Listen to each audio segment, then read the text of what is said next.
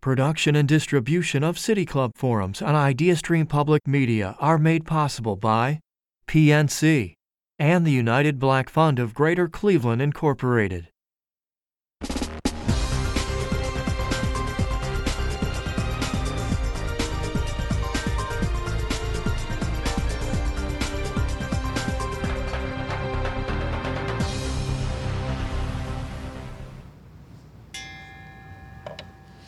Good afternoon, and welcome to the City Club of Cleveland, where we are devoted to conversations of consequence that help democracy thrive.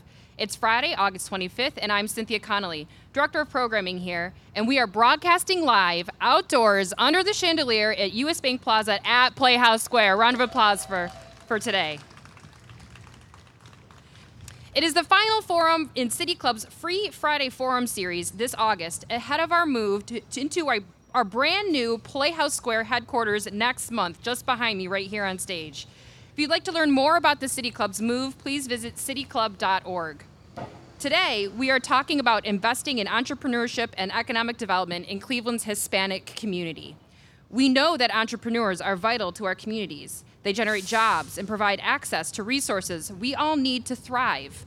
Minority-led small businesses and entrepreneurs of color, in particular, bring cultural diversity to the surrounding community.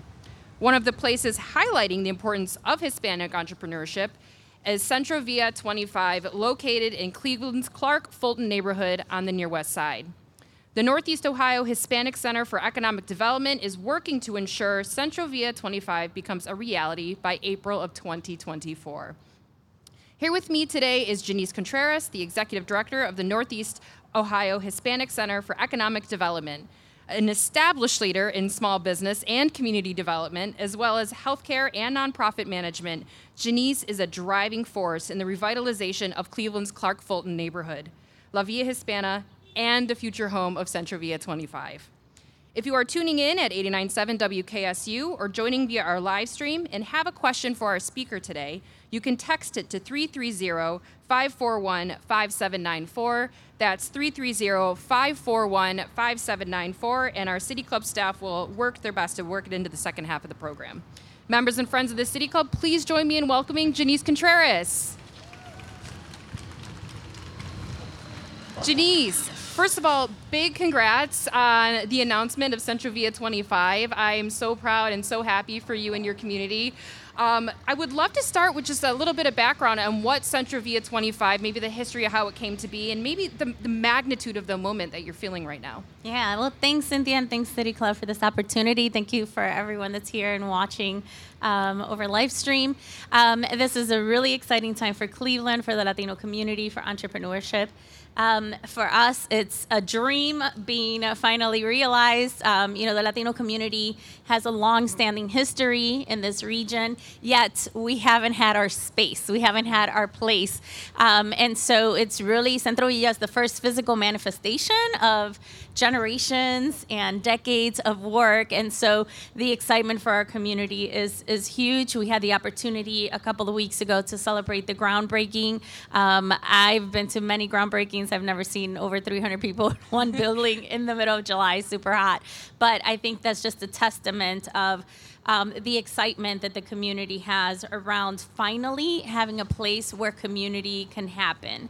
Obviously, we're in the heart of the Clark-Fulton neighborhood. It's a neighborhood that has the largest density of Latino residents in the state of Ohio, yet the neighborhood on its physical development side, right, you don't see that. You drive down Clark and West 25th and Store Avenue, and I could tell you this amazing story of the vibrant community and businesses and residents that are part of the fabric of this neighborhood, but nothing from its physicality tells you that. And so it's really important for the neighborhood to finally get the attention it merits, but more importantly, the investment and needs for community to really happen. And again, CentroVilla is kind of like the first of hopefully many other projects and development and growth that we see, but still true and authentic to the folks that live here, right? Yeah. So oftentimes in development, right, you redevelop a neighborhood, but unfortunately the poor people have to move out and the people that move in are not are kind of break the fabric of what it was in its first place. And so what happens when you do community development with the people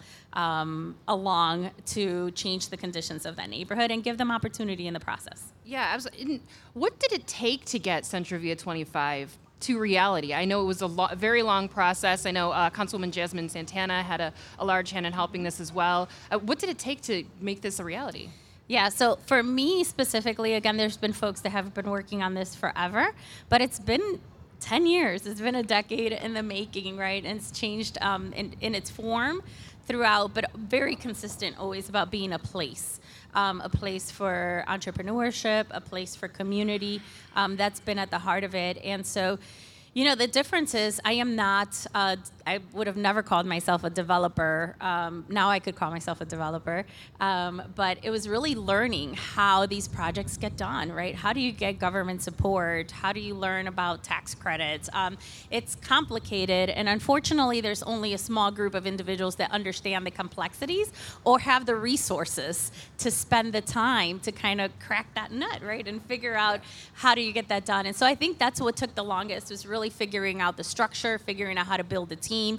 But one thing that we knew that was important is that if we were going to redevelop this neighborhood, it needed to be by the people and for the people, right? Mm-hmm. That we did not want to hire a private developer to develop. It probably would have gotten done a lot faster had we just hired a developer and had done it for us. But I think the learning and the lesson and the grit that has come along with us doing it ourselves makes for a better product, you know, as far as the real estate itself. But more importantly, we could do it again, right? Yeah. The first time is always the hardest, but it's like, all right, now that we're getting CentroVilla now, what does the community need next? And so we're starting to have those conversations. Funding is always complicated, right? We also, you know, we were doing this in the middle of a pandemic, in the middle of, you know, a recession. And so we've had all of these external factors that have impacted our ability to do CentroVilla that threw curveballs on our project. Honestly, we had moments that it's like, are we even going to be able to pull it off, right? And we had to have some really serious conversations with leaders on what it takes and what you need to be able to make this project happen. And, you know, it wasn't easy. It was messy.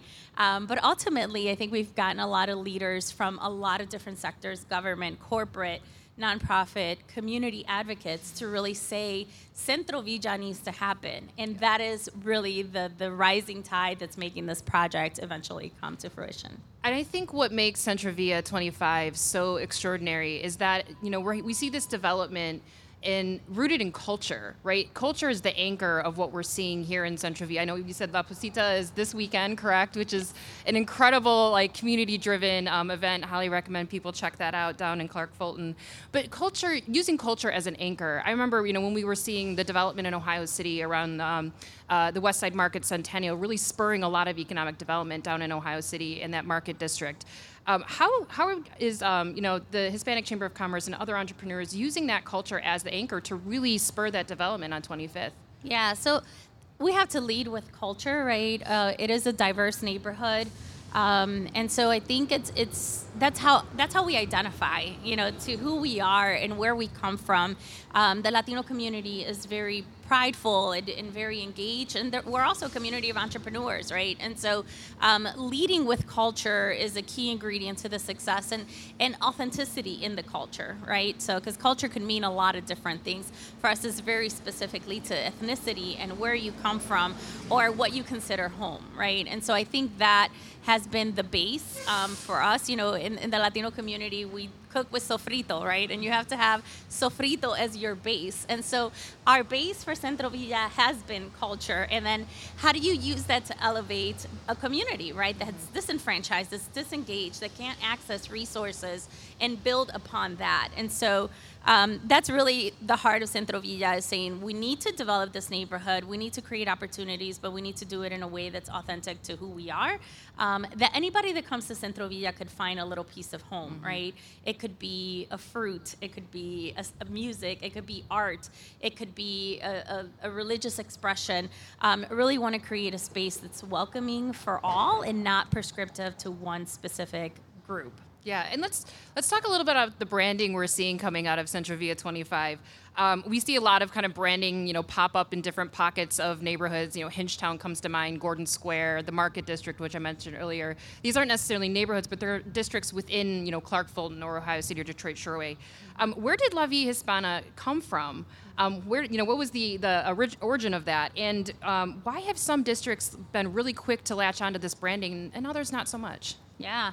So the CentroVilla concept was birthed in the 1980s, actually, as a resolution of conventions that our community has held to really plan strategies. And a lot of the organizations that have started within the Latino community, like the Spanish American Committee, Esperanza, a lot of these things happen through resolutions. It's really a community process on what does our community need next. And so La Villa Hispana was around community and economic development. So that's where we first hear the name. There are feasibility studies from the city that use La Villa Hispana. Fast forward, a lot of those projects, unfortunately, didn't come to fruition. But about 10 years ago, there was a lot of conversation around doing a transit-oriented study on the West 25th Corridor. And there was a lot of planning that was happening, but it was missing the fact that it was the heart of the Latino community. And so I think that's where Latino leadership organized and say, wait a minute, we're here, and if there is a planning process that's being done, we have to be a part of it. And so when they say, okay, what is that? We called it La Villa Hispana because that was just the name that was familiar to us, honestly. And so that's really kind of the rebirth of La Villa Hispana. Whether we stick with La Villa Hispana or we choose a different name, I think we all could agree, and I say this a lot, so if you've heard me speak, you've heard this, Clark and Fulton were probably really nice guys, but they say nothing about our neighborhood, right? It's not reflective of the fabric of what we are. And so La Villa Hispana has become that name of knowing, hey, you are in a Hispanic ethnic enclave, and it should be promoted and it should be celebrated. Why have other neighborhoods, taken off quicker than others? I think it's resources, right? Having the money. If I had the money to run the signs and do a whole marketing campaign, like my colleagues at Hinchtown or other neighborhoods, we would have done that. But unfortunately, you have a nonprofit organization that already has a heavy lifting on our own mission and our core work every day, taking on an enormous transformative project that otherwise wouldn't have gotten done. And so I think the resources and the who has the resources and who doesn't makes a difference specifically in that area. And I think you draw a really good point about representation and inclusion. You talk about the planning process for the 25th corridor, which we will definitely touch on a little bit later. But, that representation inclusion is so important. And also having leadership and people in positions of leadership. We just had our first Latina councilwoman elected just, a couple of years ago, Councilwoman Jasmine Santana. Where else are we missing key leadership and opportunities in the city, in the philanthropic network, the nonprofit network? I mean, where would you like to see more support in lifting up these leaders? Yeah. Honestly, in every layer, I would say there needs to be Hispanic representation. And I think for a long time, folks are like, well, we don't know where the Hispanics are. Or we don't know if they're out there, right?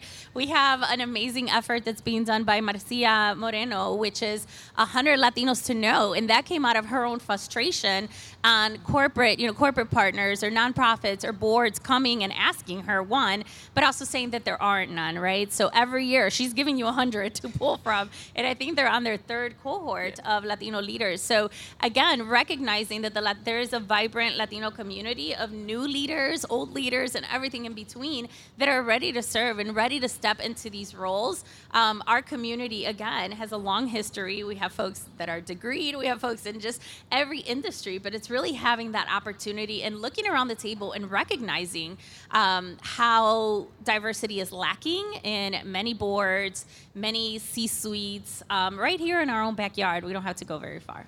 I mean, with the 100 leaders you need to know, I think we're at 300 now, like you said, with Marcia Moreno's work. Have you been seeing a shift since we've, those efforts in getting more Latinos in positions of leadership to help, advocate on behalf of, say, CentroVilla25 or La Villa Hispana and other, upcoming investment opportunities? Yeah, I mean, qualitatively on my end, definitely. I'm getting to meet a lot of Latinos that I didn't know, right? And so I know it's a resource that I use on who do I need to engage, who do I need to know, as well as one that others should. So I hope that we're starting to see people tap into to Marcia as a resource. And I'm sure there's hundreds of others that we still haven't identified or still not part of that. So I encourage everyone, whatever space you sit in, to really figure out how do you connect and engage. For too long, leadership in Cleveland has been very black and white, and so I think that doesn't work anymore. I think we miss an opportunity for diversity in thoughts and leaderships and style that we are all better for once we achieve that inclusion. Yeah. When we think about those who are non-Hispanic, what does an engaged, corporate support look like from those who are, leading, who are not Hispanic, who want to support? What does that engagement look like? Yeah. So it starts with learning, right? Just learning and understanding the community, taking the time, right, to be able to contribute and engage in a meaningful way.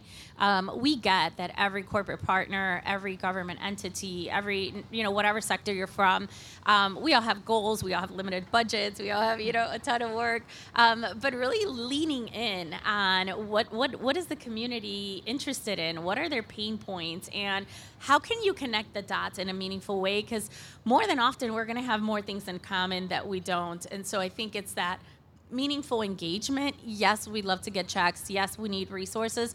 But beyond that, we need thought partners. We need advocates. We need champions, specifically in all these places where we don't have representation. And until we get the right representation, we need the voices of others to help lift, whether it's the Latino community, whether it's any other minority community. Yeah. When looking at the work that went in, 10 years, a decade worth of work for CentroVilla25 in La Villa Hispana, what were some of the barriers that you saw doing in this work, and ways that your organization has overcome those barriers? Mm-hmm. And what are some of the really good things that you're seeing happening right now that makes your job a little bit easier as a leader in the community? Yeah, so I think some of the challenges, and when I've had other organizations reach out and kind of ask, like, how did you get this done? Honestly, has been a lot of just grit and not giving up, not taking no for an answer. Like, if I would have gotten, $500,000 for each no, I would have made my fundraising goal a long time ago, right? Lots of no's, lots of doors shut, making it complicated, right? Every time we do, this is the checklist, and you got to do this, and you got to do that. And mind you, I am a nonprofit executive trying to break into development and commercial real estate. So I think I had a lot of barriers in just trying to understand it. I was also fortunate to have some partners that helped me break it down. Cleveland Development Advisors, Betsy Figge, other folks in town that know how to do this in a way that's intentional, to help me figure it out step by step. Having Councilwoman Santana say, hey, if the financials don't make sense, help her make it make sense, right? Don't just say no, but really push people. And so ultimately, our community didn't go away. We have gotten such broad consensus that CentroVilla needed to happen, and has really uplifted our community to say this needs to happen. And so I think consistently we have persisted, right, insisted, came back even though we got 1,000 no's, until we get it done. The reality is, and obviously I've lived in Puerto Rico and I've lived in Cleveland. I haven't lived anywhere else, right? Because I'm living the dream right here. But I'm sure that in many cities, decisions are made the same way. You have to have government, you have to have philanthropy, and you have to have corporate leaders say yes at the same time. And so I think that's where we're at. I think we finally have convinced everybody that, hey, these folks are not going away. It's the right thing to do. They've taken the time to come in, get the tour, walk around, understand the community, and say yes at the same time to get us CentroVilla. Yeah, a lot of BIPOC communities always talk about the hustle culture, the grit, the perseverance. We stay in the game. But at one point, will the BIPOC communities have the same access to capital and opportunity, and maybe just take a break, right? Yeah, Cynthia, it's exhausting. It is exhausting work. I think what kept. And I get to sit up here and tell the story, right? There's so many, hundreds of people that have worked on making this happen. But we keep coming back and we keep at it because we know it's the right thing. But it shouldn't be that hard, right? It shouldn't take 10 years. It shouldn't exhaust and drain organizations to get something done that makes sense. I think the other piece for us is we knew it had to make financial sense. We knew we needed a business case. And so we really did our homework, and it was very difficult to see other projects that were half-baked get the funding with no problem. They just got their permitting, got everything done. And here we are, doing our homework, I felt like I was running a political campaign, right? Yeah. I read the book. I said, all right, how do you win a campaign? And I ran out there and tried to do it. And it was still hard, right? So I think it's just that recognizing that development in our city needs to look different, that it needs to represent the people it's intended for. And that we need to create a more supportive environment so that that can occur. Let's talk a little about immigrant contributions here in Cleveland. Global Cleveland, a great friend of the City Club, they said that immigrants and refugees are twice as likely as native-born to become entrepreneurs, and nearly 1/5 of immigrants aged 27 years or older in the Cleveland metro area have a graduate or professional degree. That is a great deal of talent and brain gain, if you will, coming to Northeast Ohio. Are we seeing more growth and support for immigrant entrepreneurship, particularly through CentroVilla and La Villa Hispana? Absolutely. I think we're also seeing organizations that traditionally didn't serve diverse entrepreneurs wanting to serve diverse entrepreneurs and really understanding the importance to support immigrant entrepreneurs. So I think it's nice that we're not the only game in town, right? Folks have options for where to go, and obviously, we're happy to facilitate and partner. We're a small business development center, and we see over 1,000 clients a year. That's a lot for a tiny organization, and that has been since COVID. Prior to COVID, we were about 400 business clients a year. So we are experiencing the growth, but so are my partners in the small business ecosystem and seeing that increase. I think the challenge is also making sure that those institutions have representation, right? That has somebody that looks like them and could talk to them and could walk them through an application process and get them through that. So the growth is there. Nationally, regionally, statewide, population growth is Latino, right? The Latino community is growing no matter how you cut out the census or everywhere you look. And so it's important for us to figure out how we're serving the community. One thing that has been unexpected for CentroVilla, Cleveland has been a primary Puerto Rican community for a very long time, still is. But we're seeing a lot of growth of others, the Mexican community, Salvadoran community, the Dominican community, who just celebrated their first festival last weekend, right? We're seeing a lot of growth just in every area. In the last month, and currently, CentroVilla is just an empty warehouse building. We have maximized it. We've done activities. I do free tours until next week because we'll be an active construction site. But we have had the Dominican consulate and the Salvadoran consulate do mobile consul clinics in CentroVilla. Last weekend at 4 a.m, you had lines of Salvadorians in our building waiting. I mean, that's unexpected. All because we created a space for them to come and be able to do that. So the amount of growth that we have, I think it would be a misfortune if our community didn't really pay attention to what's happening with the Latino community and how we contribute to the fabric of the growth of our region. And you spoke about the Puerto Rican community in Clark-Fulton area. Very vibrant, very diverse, just such pride. But Puerto Ricans are not immigrants, and I think a lot of people forget that. What is the difference in approach to entrepreneurship for the Puerto Rican community, and what obstacles and opportunities are you seeing them face right now? Yeah, obviously, I think the Puerto Rican entrepreneurs have the benefit that we're U.S. citizens, right? And so we're eligible for all of the federal programming, whereas when we have immigrant entrepreneurs, there might be additional hurdles that we need to, especially when it comes to access to capital and other opportunities. So I think that's primarily the challenge. But on the flip side, sometimes the grit and the, folks come here regardless of how they got to Northeast Ohio with a passion and sweat equity. And that's the business plan, right? Mm-hmm. That's it. And so we're really starting from that base on helping them grow and make their dream come true. And so our community is some of the hardest working people that I know. Obviously, I'm biased because that's the space I'm in all the time. But just they could do so much with so little. We talk about innovation. There's nothing like poverty to teach you how to be innovative, right? We have to get creative. We have to get thrifty. And so what happens if we flip that around and provided an opportunity to our business clients to be innovative, but resource them, right? Resource them instead of living in the space of scarcity, of constant scarcity, that then is a trauma factor altogether. And all the innovation that will come from being able to be given that space, too, to be more strategic and forward-thinking instead of living in the moment and now. That's absolutely. So you are now a real estate owner. You had mentioned that earlier. You are now a developer. What does it mean for you personally and as well as for your community, having being a developer in the area now? Yeah, so now it's the question on what do we do next, right? CentroVilla can't be a one-hit wonder. How do we use everything that we've learned? You know, we've made a lot of mistakes, right, in that learning curve. And so, and we've had a lot of successes on how to win. And so how do we transfer that knowledge to others, right? How do we have more developers and project owners in our community that look like us, right? So I think that's really the next step. What else do we need in our neighborhood? We're having strategic conversations with the councilwoman and the leadership on what's next. What else, do we do, and how do we ride on the tails of CentroVilla?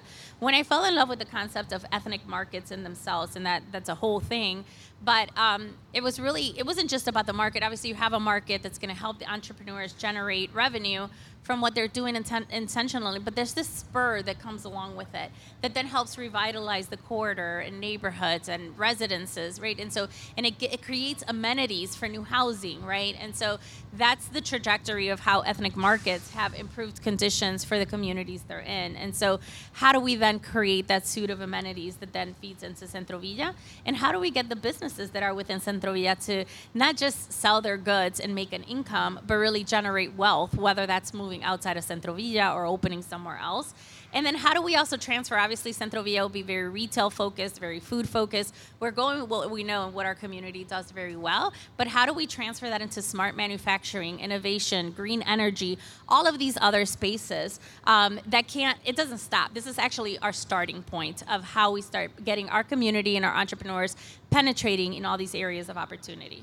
Yeah, absolutely. And when we look at the challenges that you're facing in economic development in La Villa Hispana and the Clark-Fulton neighborhood, are you finding things becoming a lot more manageable now that you've got your foot in the door, you're in the game? No. What I am finding now that people are recognizing CentroVilla and recognizing the work, and so it makes it a little easier. So I know who to call it the city, I know who to call it the county, and so I think figuring out how to penetrate in spaces that before I had no idea, I think it's easier. And so that's why the knowledge transfer is important. How do I teach others to know how to navigate through these complicated systems, I think becomes an important piece of the work. So I think the reality is a lot of folks didn't think we were going to pull it off, right? Lots of people didn't think they were going to do it, or the dream was too big, or it was too ambitious, or it's a nonprofit, or, whatever reasons. Now that we're doing it, people are like, oh, it's happening, right? And so I think there's a renewed sense of excitement. And that's in multiple levels. That goes from like the residents in the neighborhood, that before we try to do planning sessions and it's like, oh, what do you think it's going to look like? They didn't even dare dream and imagine because they thought they were going to be disappointed, right? Now that they're actually seeing it and know that it could be, it's opening up opportunities that before we didn't have to leadership, right? So I hope that this is opening again the doors to opportunity for more developers, more organizations that have aspired to have a building, to create a space. I mean, you can't have community without space, right? Clark-Fulton doesn't have green space. We don't have a plaza. We can't gather. I used to tell people all the time, if you want to host an event and come to Clark-Fulton, I have bars and I have churches, and that was it, right? And you can have an excuse to either one of those, but creating spaces that are neutral, that just allows community to happen. I think we haven't even dreamt of all the possibilities of what CentroVilla will do in this neighborhood. Oh, that's really exciting. When we talk about the West 25th Corridor Plan, I know there was some news coverage about that moving forward recently. What has your organization, what was your involvement with that? You had mentioned, getting leadership involved with that planning process. What were those conversations like, and where do you see La Villa Hispana and CentroVilla25 playing into that master plan? Yeah, so, CentroVilla is a destination place for our city, just like the West Side Market, which is on the north side of the corridor, or the Cleveland Metro Park Zoo that's on the side of the corridor. We are right in the middle of the corridor, so it's between I-90 and 71, and so our neighborhood is kind of chopped up. It's also the most narrowest part of West 25th, so I think even for our friends from RTA, there's some challenges around how we're going to get folks in and out of the corridor because it looks so different in so many plats. But we know we have prime real estate. I'm excited that we bought CentroVilla when we purchased it, because if I had to buy it now, we probably wouldn't. But we have this asset. So beyond the responsiveness of CentroVilla for the residents and the entrepreneurs it's supporting, it's a destination place. You come to Cleveland, you got to go to CentroVilla. On Saturdays, you want to take your family there, whether it's for music or buying groceries or having meetings, having a flexible workspace for you to come in and be able to hold all your meetings there. So it needs to be, I used to say this to Destination Cleveland for a long time, like, we need to be in your glossy magazines. And we are now, really. We've made it. We're on Destination Cleveland's magazine. But that's the idea, and actually Destination Cleveland will be a placita tomorrow, really engaging with community. And so, again, it's just recognizing and embracing the diversity that this project and this community brings to the fabric of our city. Yeah, it's a very dense section of the neighborhood. You'd mentioned West 25th is at its narrowest there. It's not like we're here on Euclid Avenue where it was a very large street for the traffic that was needed, and able to carve out that space for the health line. Not really an option for West 25th right there. Bringing up RTA and bringing up all these modes of transit also reminds me of the concept of the 15-minute city, where everyone should be able to walk 15 minutes and be able to get to where they want to go, get what they need, go to the doctors, the grocery store. And I know the Clark-Fulton neighborhood is actually a neighborhood on the west side that is considered a food apartheid. You have no major grocery store over there. Do you want to talk about maybe the efforts that CentroVilla25 and some of this economic development happening on 25th Street? I know Pivot Center, for example, is also up. What that means for creating a holistic 15-minute city? Yeah, absolutely. So food disparities in the neighborhood was obviously one of the first things we felt like we needed to address, outside from us not having a full grocery store within the neighborhood, produce options. Then you have to also add the cultural dynamic. Can I get the right plátanos? Can I get the right, ingredients that we need for the community? So CentroVilla will be home to a specialty grocery store. So we will have a small grocery store that will address some of those immediate needs. It's still small. It's still not addressing it in its totality, but we are able to provide some of the basics of what folks are going to need in the neighborhood, right, to, again, make their sofrito or whatever they're cooking for dinner on that given day. Lots of challenges with the corridor itself and just with the size, walkability, being able to drive, riding bikes, the different modes. I think there's just had a scooter go by. Yeah, I think those are some challenges that we still need to address. CentroVilla in its current state, we've gotten cars run into our building a couple times, right? There's safety issues there because of the narrowness of the space. So it's going to require leadership and creativity from, NOACA and RTA and other partners to really figure out that streetscape plan, specifically because we're going to have so many people coming into the neighborhood for that. But really addressing some immediate needs for the neighborhood. The neighborhood is a food swamp, which is, we have every fast food you could imagine within a quarter of a mile, right? So really trying to provide additional options, working with Metro Health and other of our, kind of food as medicine programs, and how do we incorporate that into what we're doing so that we're able to expand, because CentroVilla is just one project, and it's one tiny building trying to take on the world, or at least Clark-Fulton. But we will rely heavily on partnerships and collaborators to still help us solve for the challenges and the issues we have. That's really exciting. I mean, it has to start somewhere, right? Absolutely. And I feel like it has been started for a while, and I'm just really excited and proud and just cannot wait to see all the next steps and next developments that you do. I do want to turn this over for the audience Q&A. I'm Cynthia Connolly, Director of Programming at the City Club of Cleveland, and we are joined by Jenice Contreras, Executive Director of the Northeast Ohio Hispanic Center for Economic Development. We're talking about investing in entrepreneurship and economic development with Cleveland's Hispanic community.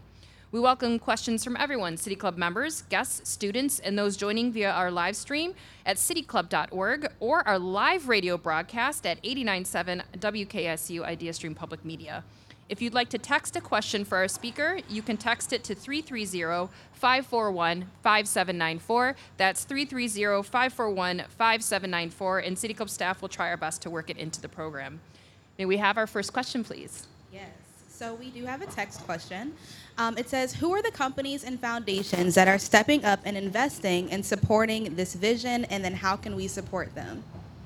Yeah, so I mean, our capital stack is really diverse, and so for a lot of our banking partners have stepped up and provided support for CentroVilla. I don't want to name them all because I'm going to miss one, but you could go on our website and they're out there. So, it started with government, so government sources, so city, county, state capital, federal funds, and then we layered in our foundations, Clean Foundation, Gun Foundation, and then we layered in our corporate partners, and that was really the strategy around going for them. So I think definitely supporting the entities that support us and support community is important, but more important is finding the ones that are not.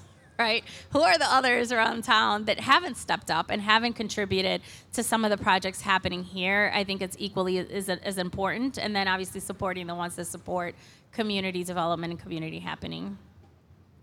Is there a lot of individual support coming in for this work? Yeah, we have. One of the things that was important for us was creating a pathway for our community to be able to also be a part and contribute. And so we created an initiative called Power 100, where we asked 100 leaders to contribute a minimum of $5,000 into the campaign. And so if we're able to do that, we would have raised $500,000 of the people and of the community. And so we have gotten enormous support. We're not at 100 yet, but definitely it's been an opportunity of saying, hey, $5,000 is a significant amount of money, but it's also doable. We broke it down into, monthly payments. It's $140 a month for overtime. So we're like, that's a dinner bill or an outing with family. But it's just, super impressive and humbling to me to see people commit and put their own skin in the game. We have a lot of Power 100 people, even in the audience. I could look around and see folks that have said yes to our call to really support the project. So along with the corporate and government supporters, we have the Latino leadership and friends and allies of ours that have joined Power 100. Great. We have another question. How do you plan for the development? So we've seen in Ohio City, when you start to build some of those stakes in the ground to build economic development around those spaces, it can go at the train can take off from the station before we're really prepared. And the inclination is to often say, let's worry about that problem when we actually face it. But how do you start right now in building in some of the pieces to make sure that you manage some of that growth to maintain affordability and things like that in the community? Yeah, great question, Carrie. It really started with ownership. We knew that we needed to own it because that's a way to control it, right? So if you don't own the real estate, you can't. I couldn't develop the Clark-Fulton neighborhood for a private developer or a private owner that then would see that. And so I think that's the level of intentionality of why we own the real estate, or a nonprofit in the community owns it, because we are able to make sure rents are affordable and we're able to control it in that sense. As we went through this project, we knew that market pressures are coming. Ohio City's running out of space. Tremont's running out of space. And so it's starting over. The rental rates in our neighborhood used to be super affordable. And while they still are affordable compared to other neighborhoods, they have increased dramatically. So I think there's some market pressures that we are aware of that can't fully control, but we also thought, well, maybe we could slow it down a little bit. And so I think that's the intent of now, having space on West 25th is premier, but entrepreneurs are going to have that in an affordable way. And so I think it was also a mix of having anchor tenants that could support the project while our kiosk tenants then reaped some of those benefits. And so I think there were different things that we did strategically to plan for what was going to happen anyways. It's still not perfect, right? I think we're going to have to figure it out and play for it, and especially the first 3 years around rental subsidies, or we'll have to figure out how to fix for that. But it never went past us to say, hey, this train has left the station, it's moving really quickly, and so how do we still manage? How do we manage construction costs? Anybody that's building anything, even residential, it's so expensive. So we've tried to accommodate as best as we can and plan for it. And that's it. We have a lot of learning to do, and we'll have a lot of hurdles to go. I think getting back to your main point in the very beginning about this being for community and by community, which I see a lot of the development happening there, fitting that bill. Yeah, absolutely. Yep. All right, we have another text question. Can you tell us how CentroVilla will support Hispanic entrepreneurs? Yes. Yeah, so specifically, CentroVilla will have 20 micro retailers in the space, and so these will be owned and operated by diverse entrepreneurs. We have a commercial kitchen that will also be used by entrepreneurs for pure food production. So it's food production that's leaving CentroVilla. It's not necessarily servicing the site. So that's bakers, caterers, food trucks that need prepping and storage. All of that could happen in CentroVilla. So that's a whole other group of entrepreneurs. The grocery store, it's an entrepreneur, as well as events and other special things that we do. So specifically, we will support entrepreneurs that need physical space. That's kind of why we went into this. Is Clark-Fulton has no space for us to plug in business owners, even if they have the best business plan possible. Nobody could afford to rehab a whole building, or there's just a lot of, vacant spaces, right? So we needed a development project, and so that's why the concept of having one big building, multiple entrepreneurs growing together. But beyond them having space there, we're providing them all the business support. So we've had letters of intent of business owners that want to be in CentroVilla. They have been prepping this. So they started in May, and so one Saturday a month they meet and work on their business plan and their strategy up to the end of this year, where we hope to announce who those business owners are. So it's also the construction cycle has given us time to work on the businesses to make sure that they're going to be successful and have planning, which typically doesn't happen in businesses. You get a building, you go in there, and then you figure out the business plan, or then you figure out how you're going to pay for it. So we're taking advantage of this period and making sure that we've thought of as much as we can prior to opening, and so they're ready to go. Beyond that, our offices will be the Business Innovation Center. So we are collaborating with Jumpstart to bring resources for entrepreneurs. As I said, we already serve 1,000 businesses a year in our tiny office. Now we'll actually have space that's more conducive for growth and business interaction. And I think one thing that happens, entrepreneurship is a very lonely place. You're kind of on your own to make decisions, and when you have a problem, you have to figure it out, and hopefully you have a lifeline, but most entrepreneurs don't.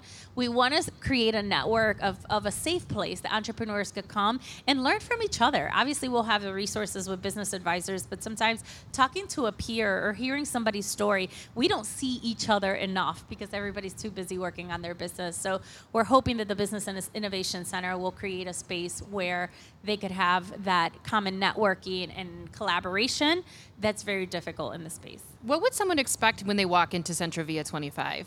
So they're the first time to Clark-Fulton, they heard of this amazing place, they wanted to go check it out. What would they expect? So Cynthia's letting me dream on when we open, and it's all going.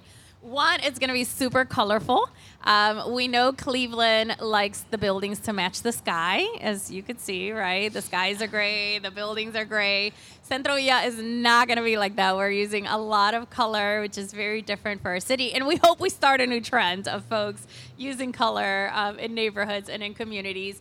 But when you walk in, it's just going to be this bright, live place where you're going to hear music. I mean, it probably will be a sensory overload for some, right? But that's kind of how Latinos are. We bring a whole lot. But really being able to find something there for you, again, whether it's coming to the Business Innovation Center, going to any of the other anchor tenants that are providing services, the grocery store, entertainment, outdoor and indoor entertainment, the ability to sit on your laptop and do nothing. One of my favorites, I love all of it, right? I'm a little biased, but, actually, in the commercial kitchen, you could see inside the kitchen. So you'll actually see the production happening from just visiting the market.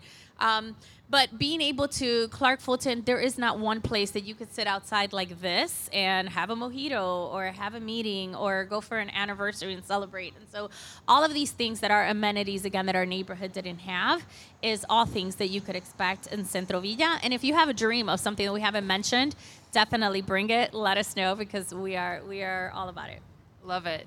We have the next question. Yeah, so we know the concept of entrepreneurship is becoming more and more popular, especially with younger generations. So I guess my question for you is, what are some resources that you would suggest for youth in particular, especially within the Hispanic community, that are interested either in entrepreneurship, have already started a business, and are looking to expand or looking for funding in different ways? Connect to the resources. And I know that sounds easy and it could be challenging. Cleveland has a lot. We have a pretty robust entrepreneurship ecosystem. I think the challenge is, how do you find it, right? I think folks don't know where to go for what. go to any one of them and we will help navigate, right? So definitely the Hispanic Business Center, the Urban League, Cleveland State, 3 small business development centers, right? Technically in our backyards, depending where you're at. But access resources, ask questions, figure out, what you need. But I think the small business development centers are supposed to be your first step, right? So we are able to then connect to whether it's Jumpstart, whether it's access to capital, whether we're able to create a plan for you in a way that's objective and neutral. We may not always have all the answers and all the resources, but helping connect. Specific to youth, Lincoln West High School is just a block over from CentroVilla. I am a proud Lincoln West alum, by the way. I grew up on West 30th and Clark, and so this is my homecoming with CentroVilla. But really creating an opportunity. One thing that I see as a Lincoln West alum is Lincoln West doesn't have a pride shop, right? They don't have a place where you could buy everything Wolverines and Lincoln West, right? And so, but when my kids were in high school, that was, I spent thousands of dollars on getting them. So we're hoping to teach entrepreneurship. We're working with the Cleveland Cavaliers to do some internships in their team shop. Like, who else knows how to sell a brand in sports, right? And help them have a kiosk at CentroVilla where they're able to have a pride shop for the school, and then decide what they're doing with their profits and the money and how do they support that back. So there's some very specific projects that we want to achieve specifically with our proximity to the school and my heart with the school. So again, just a bunch of opportunities that we hope realize once the building's ready. I'm actually really curious the different approach you're seeing with the younger generation in small business creation and entrepreneurship. It seems like every time I'm on my For You page on TikTok, I'm seeing like some Gen Zer with like this incredible innovative idea. What are you seeing in the work you're doing? Yeah, I think we have a lot to learn from this new generation of workforce, right? And how it looks different and how it's more independent. And at times it's more isolated, right? Because everybody's behind a screen. So back to the point of really creating a hub or a place where they could come and then they could crawl back to their spaces of where they're creative and where it works best. But we're seeing a lot more on the creative side of technology, of innovation again. And more so the reason why it's important to have spaces where they could come and be resourced. A lot of the programming now, it's hybrid. You could come in if that's what you need. You could do it virtually if that's what you need. You could record it. We still have a lot to learn on how to cater to this new generation of entrepreneurs. Honestly, I talk to a lot of my peers, and we're all just still trying to figure it out. But we need to be responsive to that. Doing things the way we used to do them no longer works. It's not effective. It's not the face of entrepreneurship today. And so we have to be nimble on being able to adjust to meet those needs. All right, we have another text question. Is the idea of CentroVilla just for the West 25th area, or is it also inclusive for other areas that established businesses in the last 5 to 10 years, such as West 117th or Lorraine? And if not, are you looking to expand into those spaces? Yeah, we would love to. So first of all, our organization will serve any business no matter where you're at. CentroVilla is a special project for us, but we are not limited by geography. We are not limited by income. So really, you definitely don't need to be Latino or speak Spanish, right? So services are open to anybody that either has a business idea or has a business and needs help or needs to be connected to resources, right? We tend to be kind of that first stop. People usually come to us when they're trying to figure it out, and then we connect them to other resources, and that's fine too. As far as we have a lot of commercial corridors in our city that need work and need help. And so we could be a partner on those. We've worked with a lot of other neighborhoods. We've worked in Collingwood. We've worked with Detroit Shoreway, with Old Brooklyn, Tremont, and their incubator program. So we are open to work anywhere in the city, and again, are not limited to West 25th. Obviously, that's our heart, where our office is, but we're happy to come out anywhere, whether it's with the local community development organization or an entrepreneur that has an idea for their neighborhood or their commercial corridors. Have you been seeing a lot of other BIPOC organizations reaching out recently with your success with CentroVilla? Yes, that could be a whole other job.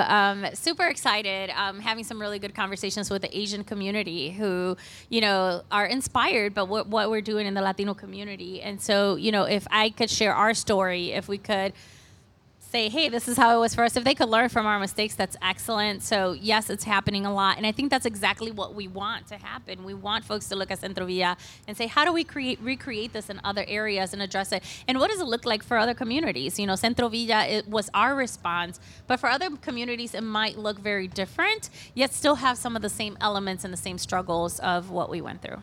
So what's good for La Villa Hispana is good for all of Cleveland. Hey, I like that. So we have a listener that is asking a little bit more about La Placita that's happening this weekend. Can you share a little bit more about that? Absolutely. So La Placita, obviously I'm a walking billboard for La Placita today. It's an open air market that takes place on the corner of West 25th and Clark, right in the heart of our neighborhood. And literally you'll see CentroVilla from the parking lot. So we've been doing La Placita. This is our 8th year. And we did it as a way to get the community excited and engaged while development was happening. It's from 1 to 10 p.m. tomorrow and from 1 to 8 on Sunday. You could expect bands, lots of good food, cultural experiences. There's something for every age. Attending the event is completely free. So we hope everyone comes out. And we get a pretty diverse crowd. So you get a lot of, obviously, the residents folks, but folks that want to engage. And again, La Placita is just a flavor of what's going to happen when CentroVilla is open. So check us out this weekend. Make sure to bring our cash for that, those empanadas. Yes. Lots of empanadas. All right, we have another text question. What types of community engagement tactics are used to solicit community members' feedback? What is the strategy for engagement of community members who live in the neighborhood versus Latinos from outside of the neighborhood? Yeah, that's a great question. And it's a phase, honestly, that we need to do more of, specifically at this point. The focus has been securing the real estate, securing the money, securing what's happening. And so now that that is all secure and construction is happening, I think it's important for us to go back to the community and say, okay, it's happening. What do you want? What do you want to see there? And how do we partner with other organizations to do it? It's a building. We can't do it all. We don't have, I wish, we don't have the resources, nor should we, right? It's creating an opportunity for a lot of other folks to innovate and create in the space. And so that is definitely a phase and a period that we will use beginning of 2024 to go back to the community and say, all right, now we have CentroVilla. Now, what do we do with it? Because without community, it's just a building, right? It's not going to be activated until the community comes in and takes advantage and, you know, creates life inside of the facility. All right. So one of the things that you talked about in the building is the commercial kitchen that's being built. What are some of the other areas of interest that you're seeing from entrepreneurs in the community in terms of businesses that they want to start or further develop and grow? Yeah. So obviously, you know, I feel like everybody in the city is talking about construction. So I think that is an area with a lot of physical infrastructure that's happening. So we have a program around Latino Construction Capacity Initiative to help entrepreneurs. And I know the city has made some investments in this area. So definitely construction is an area. And then everything that's technology and graphic design and all of the things that we're doing virtually. So we are a small business development center that's kind of like a jack of all trades, but we also have specific verticals where we see the bulk of our clients to develop programming that's responsive to those needs. Go ahead. Next question. Hello. I think what you've done is so amazing and so good for Cleveland. I'm a Cleveland native myself, and my family were immigrants. So I'm wondering, you know, what can we do as a city, as a community, to attract more immigrants? You know, I mean, my family came here because we had a relative here. You know, what drew you to Cleveland, and how do we get more Jenices here? Thanks, Jan. You know, it's exactly that. People come because they have somebody. You know, that's how most Puerto Ricans got here. That's how my grandfather got here. But I think making sure, you know, we talk a lot about being a welcoming city, but what does that mean? You know, and I think so. I think we need to peel the onion back a little bit more. You know, do we have, you know, high-paying wage jobs? You know, are we creating a pipeline? Are we being represented in the spaces that we hold to make sure that when folks come in, they feel well? You know, you could have a billion good experiences, but it takes one bad experience to kind of kill it, right? Like, unfortunately, especially with social media, it carries weight. But in learning and, you know, embracing diversity and really learning about others is the best way. I get folks all the time that try to talk Spanish, right? And so for some people that would be annoying. I like when people try to talk in my language, right? Because it shows effort and it shows intent. Do you get the accents? Do you know how to roll the R's? I don't really care, but you're trying to connect to who I am and where I came from, and that goes a long way. And so I think that's part of inclusion and belonging and really making people feel like they're part of the fabric. I think we need to be really, really intentional about development in the city being inclusive. Obviously, we're having a lot of conversations around a riverfront master plan, right? How do Latinos feel connected to that? How do all communities feel like that is being built for me? And there's an enormous amount of level of intentionality that needs to happen to pull those things off successfully. That's what will make Cleveland attract others. And we've heard that the mayor said it at our groundbreaking. We want to be a welcoming city, and we want to make sure that folks know that Cleveland is the place for you. But we need to have a whole lot of intentionality behind that. Absolutely. I think we have one more question behind there. Hi, Jenice. My name is Jessica Colombi. I'm the Director of Policy and Research for Cleveland City Council, and it was just such a classic Jenice moment as you were driving to a meeting and talking me through the ARPA form that we had to fill out to ensure that we got some ARPA dollars to CentroVilla, and that was such a rewarding evening when we got to announce that and Council passed it. To that end, and I heard some of the questions, could you speak to the community benefits ordinance that council initiated last year and we passed? You participated in the hearings, but it specifically references, any developer who wants to develop in the city that depending on the amount of money of city financial assistance, it triggers a community benefits agreement. So that answers the previous question in a really specific way. Yep. And then is there anything else you want us to know? A question you haven't been asked yet that you really want to share with us about this process and your experience? And by the way, thank you for doing this. I can't wait to go. Oh, awesome. Thanks, Jessica. Well, first of all, we are still $500,000 close of our goal, but our last biggest chunk came from the city's ARPA funding through the leadership of Councilwoman Santana and Council President Blaine Griffin. And so we are extremely grateful. And they're still trying to figure out how do they help us with the rest of it. And literally came down to CentroVilla to say, how do we figure this out, right? And that's the type of leadership we need more of because it's really what's saving this project and getting us moving. So super grateful to our city leadership and our council for that. The second piece of that, as Jessica mentioned, we're talking a lot about development and construction, and such a hot topic.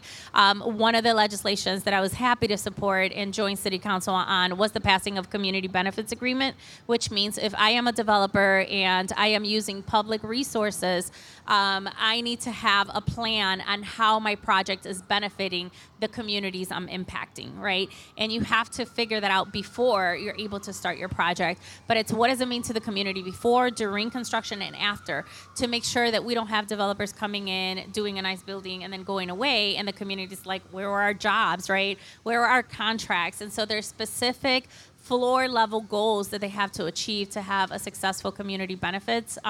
Super proud to support those efforts. CentroVilla has a community benefits agreement, right? So we are also holding ourselves to the same standards that we hold our peers, and also being able to say, hey, you could do it and still make your budget and timeline and all of the cons we get sometimes. But it makes for good development, and it makes for a good integrated city that is inclusive, and we all should benefit of the economic growth of these projects. Absolutely. Jenice, thank you so much for joining us at the City Club today. Please, everyone, a round of applause for Jenice Contreras. Thank you. Forums like this one are made possible thanks to the generous support of people like you. If you liked what you heard today, please consider becoming a guardian of free speech at cityclub.org. Today's forum is part of our Building Success series in collaboration with Huntington. It is also part of City Club in the Community, presented in partnership with Bank of America. The City Club is also grateful for the continued support of our many community partners. Be sure to join us on Friday, September 15th in our new home in Playhouse Square. Cleveland Mayor Justin Bibb and Cincinnati Mayor Aftab Puraval will sit down for a discussion on the work of governing Ohio cities today. And then on Friday, September 29th, the City Club will host a discussion with writer Charlene Hunter-Gault, winner of this year's Anisfield Wolf Book Awards Lifetime Achievement Award. You can learn more about these forums and others at cityclub.org. And that brings us to the end of today's forum. Thank you once again to Jenice Contreras, and thank you, members and friends of the City Club. I'm Cynthia Connolly, and this forum is now adjourned. For information on upcoming speakers or for podcasts of the City Club, go to cityclub.org.